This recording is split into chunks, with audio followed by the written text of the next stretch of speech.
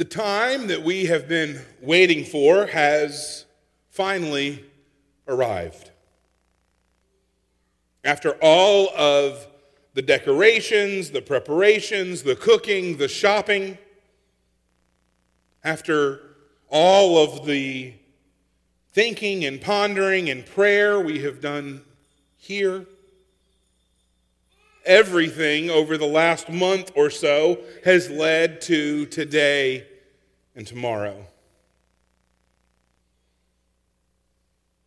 And so even with all of the hustle and bustle, even with all of the fact that y'all are thinking, I hope he gets me out in time to get the roast in the oven before everybody shows up at the house.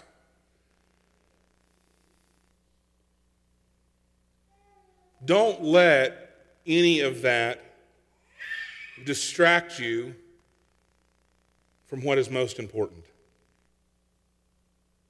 You know, the world around us would have us believe that Christmas is just about the festivities and the lights and the movies without paying any attention to the greater truth behind it. Christmas Eve has finally come, and as we gather, we celebrate the birth of Jesus. His arrival ushered in all of those things that we've been talking about over the last several weeks. God's hope, God's love, God's joy, and God's peace.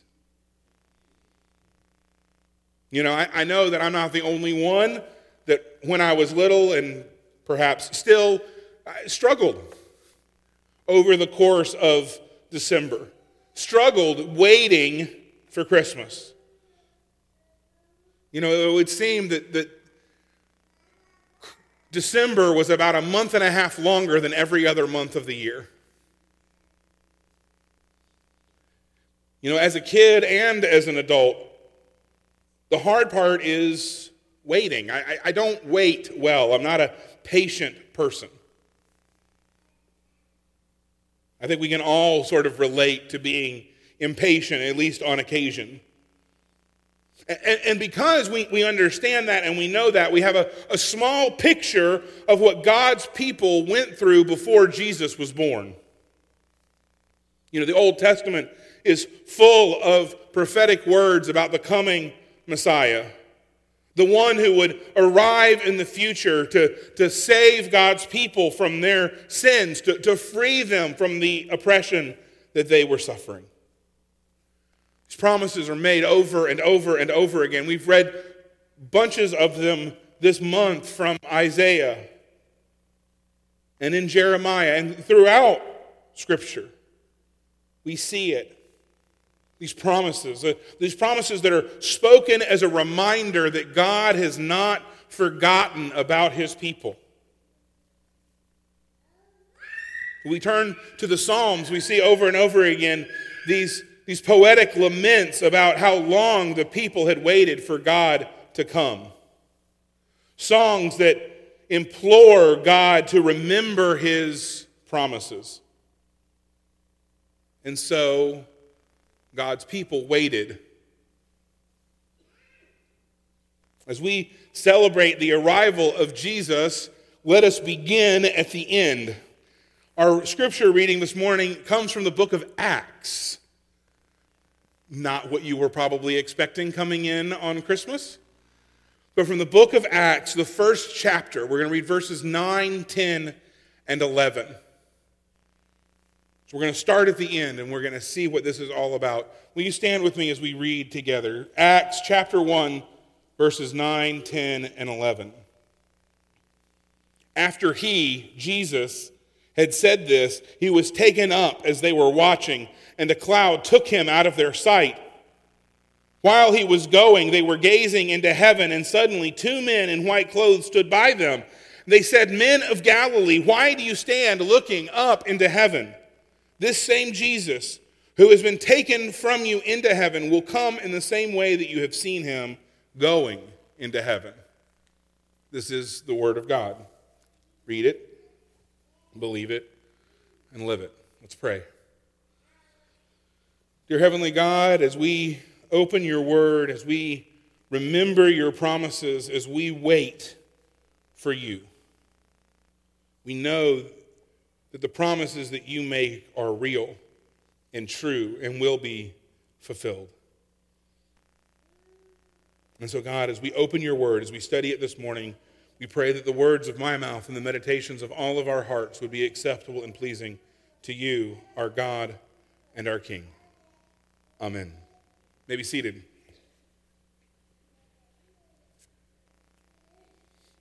The first thing that we need to consider this morning is that God is working in our waiting.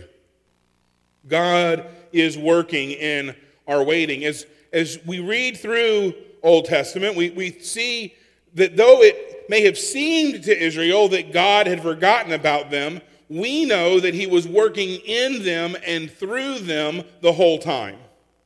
He was teaching them to rely on him in the wilderness. He was forming them into a faithful people in the temple. He was building them into a great nation from which the good news of Christ's birth would come. We see over and over and over again in the Old Testament that God is always up to something. And so when we close the Old Testament and we turn that page and we jump about 500 years forward, we see the New Testament beginning with the long-awaited incarnation of God. We see the story of this young woman from Nazareth, Mary, who gives birth to a son, Jesus, in Bethlehem. We see her wrap him in clothes and lay him in the manger, just as the prophets had said would happen. We see the angels come and tell the shepherds that the wait is finally over. As we keep reading, we see Jesus grow into a man, be faithful to God during his 3 years of ministry. We see the Son be obedient even unto death, even to death on a cross. After he has died, we see him laid in a manger. We see the world hold its breath. And then we see a stone rolled away and an empty tomb. We see him appear to his disciples and promise them that he was going to heaven to be with God, but that one day he would return.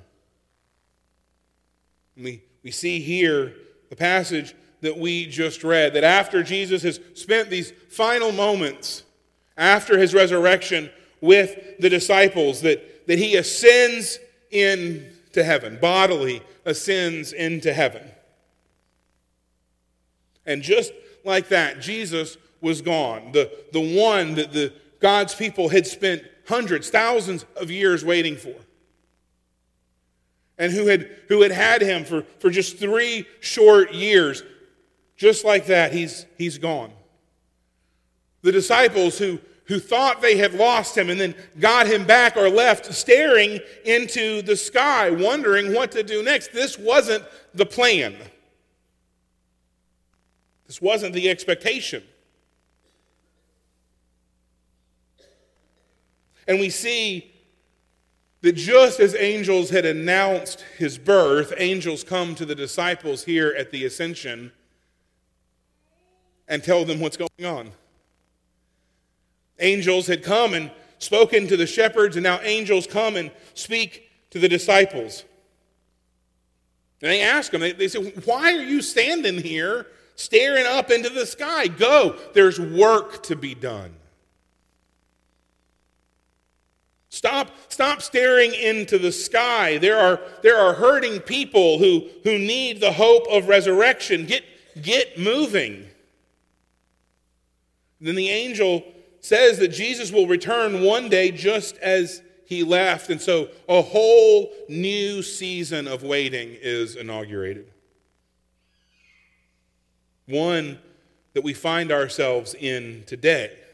This This season of God's people waiting between his ascension and his final coming. Biblical prophecy provides some of the greatest encouragement and hope available to us today. Just as the Old Testament is saturated with prophecies concerning Christ's first advent, both Testaments are filled with references to the second and final coming of Christ. One scholar estimates that there are 1,845 references to Christ's second coming in the Old Testament, where 17 books give it prominence. In the 260 chapters in the New Testament, there are 318 references to the second advent of Christ. That's 1 out of every 30 verses in the New Testament. 23 of the 27 New Testament books refer to Jesus' second coming. For every prophecy in the Bible concerning Christ's first advent, there are 8 which look forward to his second. And so, as we wait and continue waiting, today, I want to remind you that one day Christ will return. He will return to defeat sin and death and sickness once and for all. That he will perfectly restore his creation. That when he arrives, there will be no more sorrow, no more pain, no more wars, no more death. And that's great, and it sounds wonderful, but we have to wait. And can't we agree that waiting is not easy?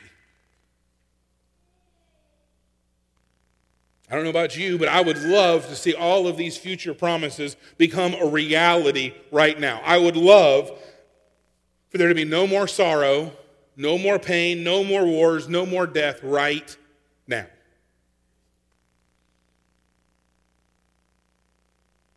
But God knows what he is doing. He's working in our waiting, even though we may not see it, even though we may not experience it, even though we may not understand it.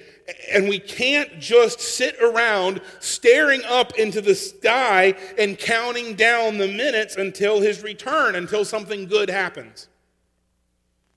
Because see, the good news of Jesus, that he came as a baby, and that he lived, and that he died, and that he rose again. The good news, the gospel, is a gift.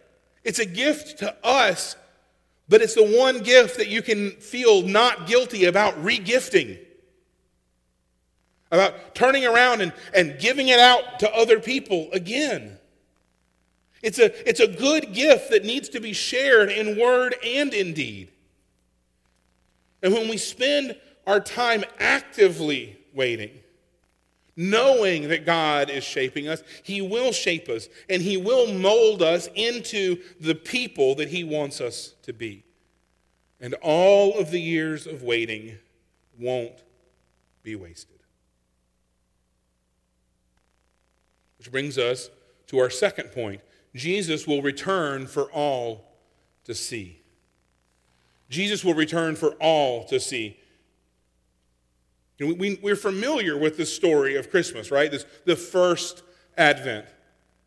That he came into this small town called Bethlehem, and that the audience of his birth was some farm animals and some shepherds. We've talked this Christmas season about how his arrival was in a lowly estate.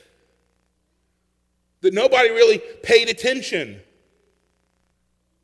But brothers and sisters, the second Advent is going to be something that cannot be missed. Jesus' birth marked a humble beginning, but his return will be a display of his glory for the whole world to see. The angels tell the disciples that he's going to come back just the way that he left. Let's not forget that one of the disciples who's standing there staring into the skies is the Apostle John. And very early in John's revelation, we read him write this: "Look, he is coming with the clouds. Every eye will see him, even those who pierced him, and all of the tribes of the earth will mourn over him. So it is to be. Amen." Every eye will see him. No one will miss his triumphant appearance. You know, there are things that happen each year, various things in our lives that we don't want to miss, right? There are important appointments that we make. There are regular events that happen that we want to make sure that we're a part of every year. I remember a number of years ago, around Christmas time, I would pull my phone out and I had a countdown that would show up on the front of my phone. That countdown was the number of days to January 9th of 2016. That day was really important to me because that was the day that I got to marry Audrey. I didn't want to miss it. And so I had the countdown on my phone. I knew to the minute. This was not just a countdown that was days. This was a countdown that was days, hours, minutes, and seconds. Because I knew this moment that the back doors of Walnut Hills Baptist Church in Williamsburg, Virginia were going to open. And hopefully Audrey and Dave were going to be standing there. And not just Dave with some really bad news. We anticipate, right? We mark things down. We mark down the calendar waiting for our birthday or for Christmas or for a vacation.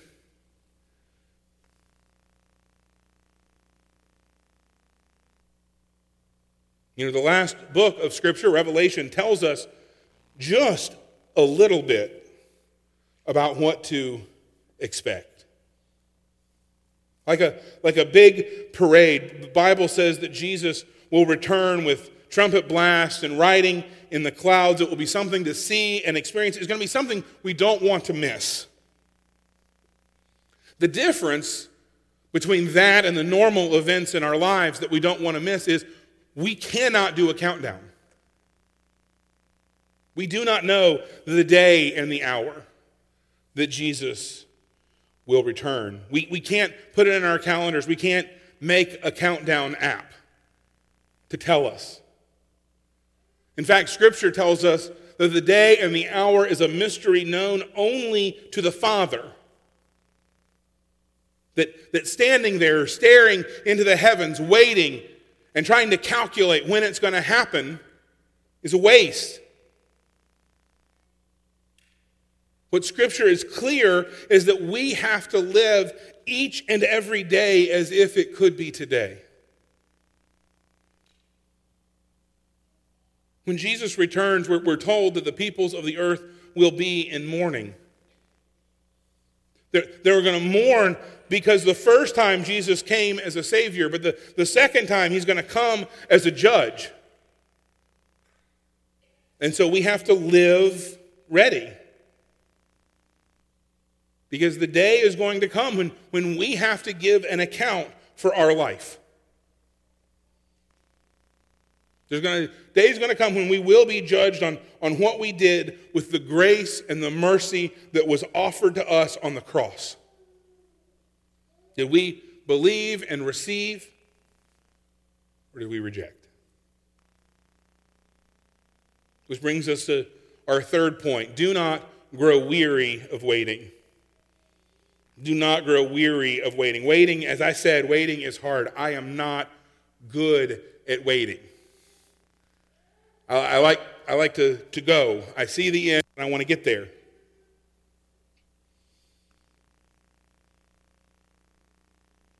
But I know I'm not alone in that. I mean, who of us likes to wait in line at the DMV? I don't see any hands up.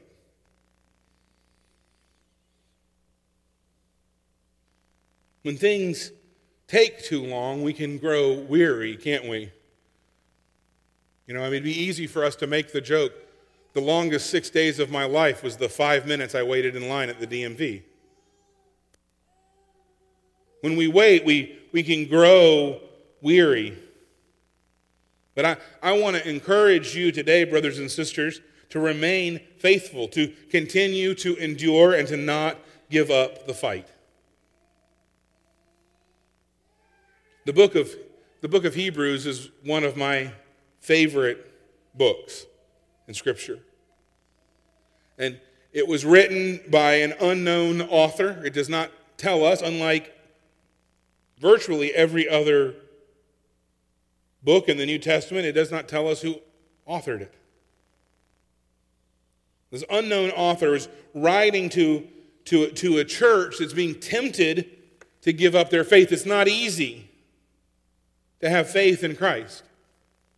And so over and over and over again, the author of Hebrews implores his listeners to remain steadfast in order to receive the blessed rest of God that was promised to them.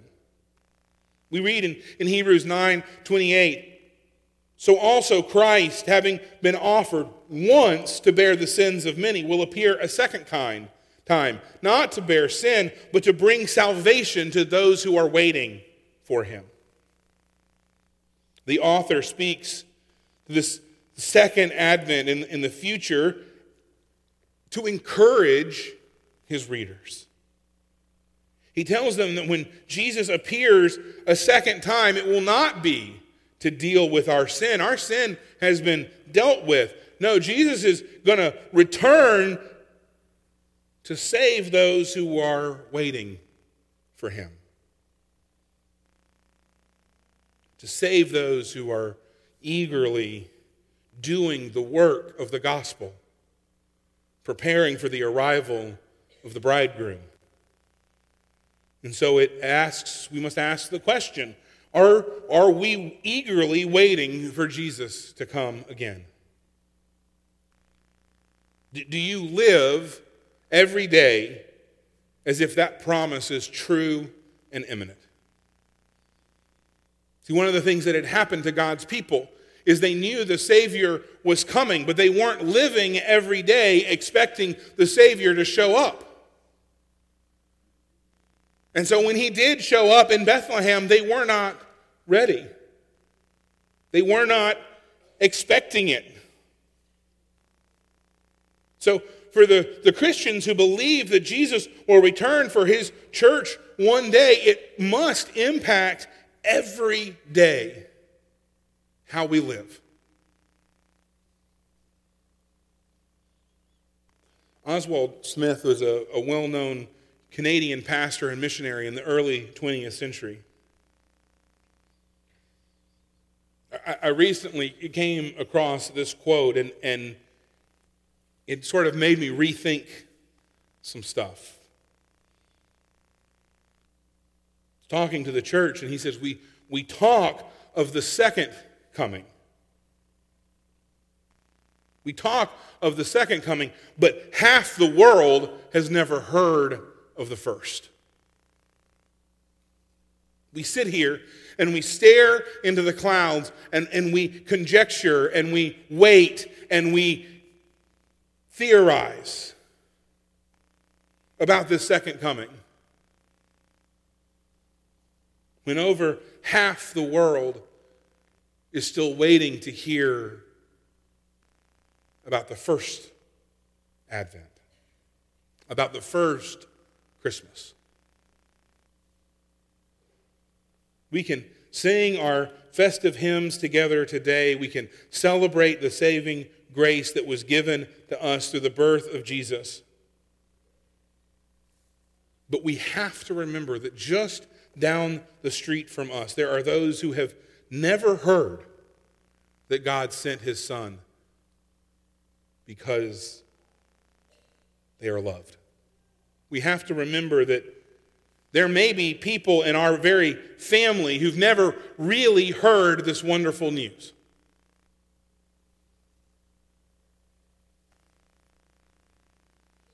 If you've ever spent any time reading anything about communication and communication in marriage, you'll know that there's a difference between listening and hearing, right? That we can hear something, but if we're not listening, it doesn't affect us. I got that right? Not backwards? All right. I have to ask our new psychology grad here to make sure I got it right. But we can hear things and it doesn't affect us. We haven't really truly been listening. Brothers and sisters, there are a lot of people in our world, in our community, and in our families who have heard the good news of Jesus, but they've never listened to it. It's gone in one ear and out the other. It hasn't affected them. It hasn't changed them.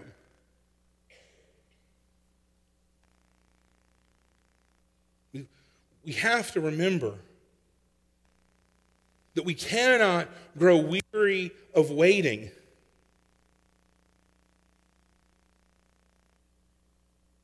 And that we cannot grow weary of sharing this wonderful gift with others so that they might know the joy of God's love.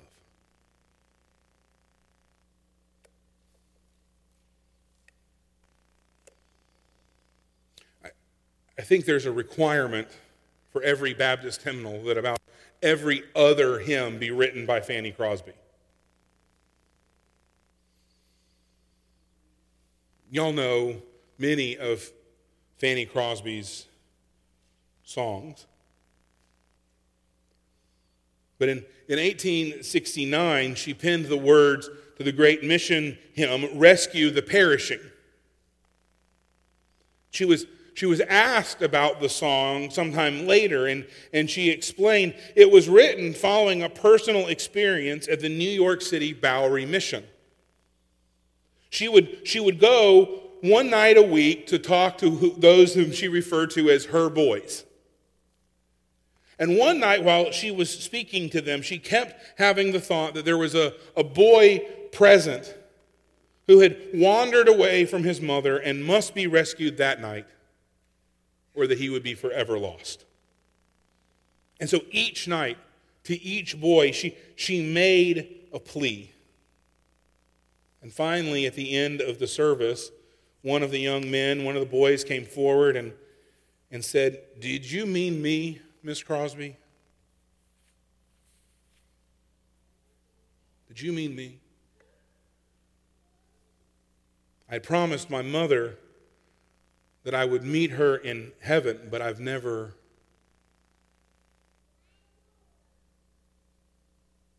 done what I needed to do."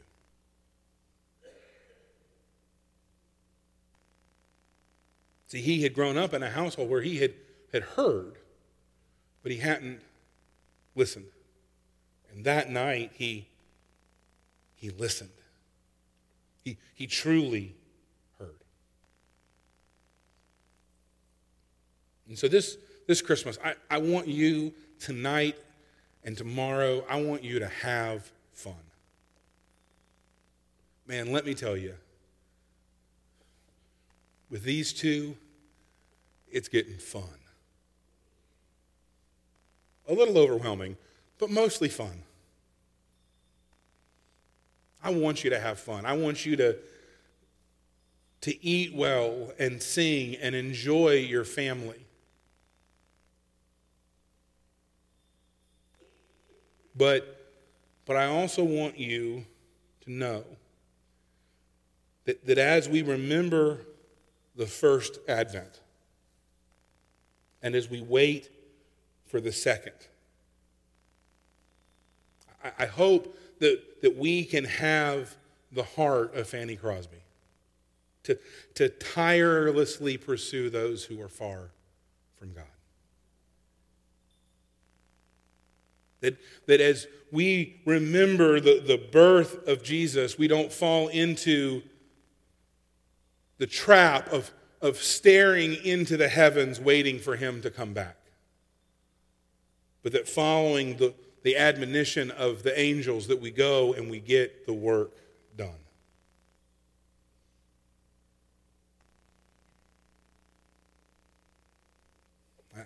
I want us to find God. To not work off the assumption that the people that we think know him do. One of the ways that we commune with God is at this table. This is his table. It's an opportunity for us to come together and to receive something tangible to remind us of God and of his presence and of his grace. If our deacons would begin to make their way forward.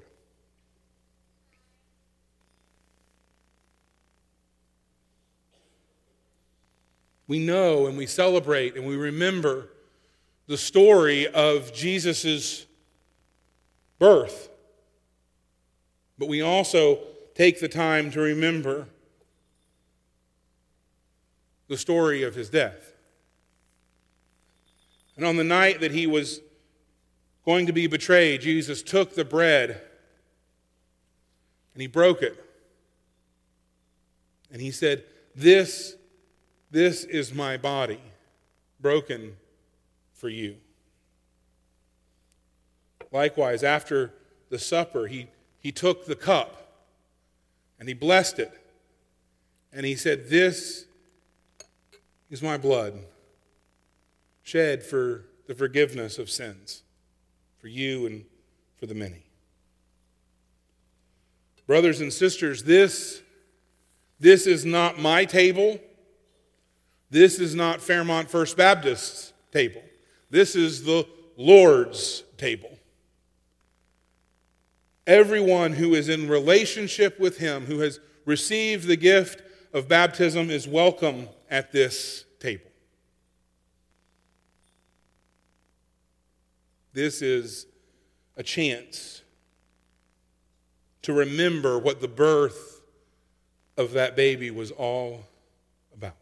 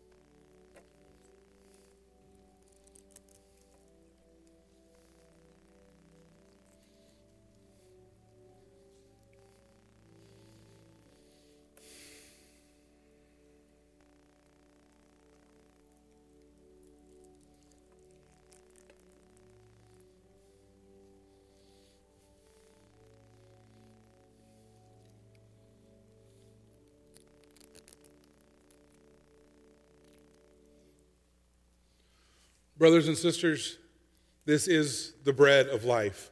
Take, eat in remembrance of him.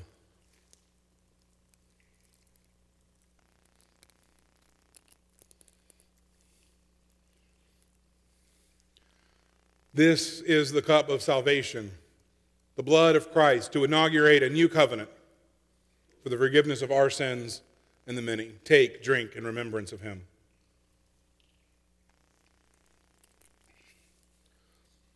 Brothers and sisters, Scripture tells us that as oft as we eat this bread and drink this cup, we do so in the proclamation of his death until he comes again. Our hymn of invitation this morning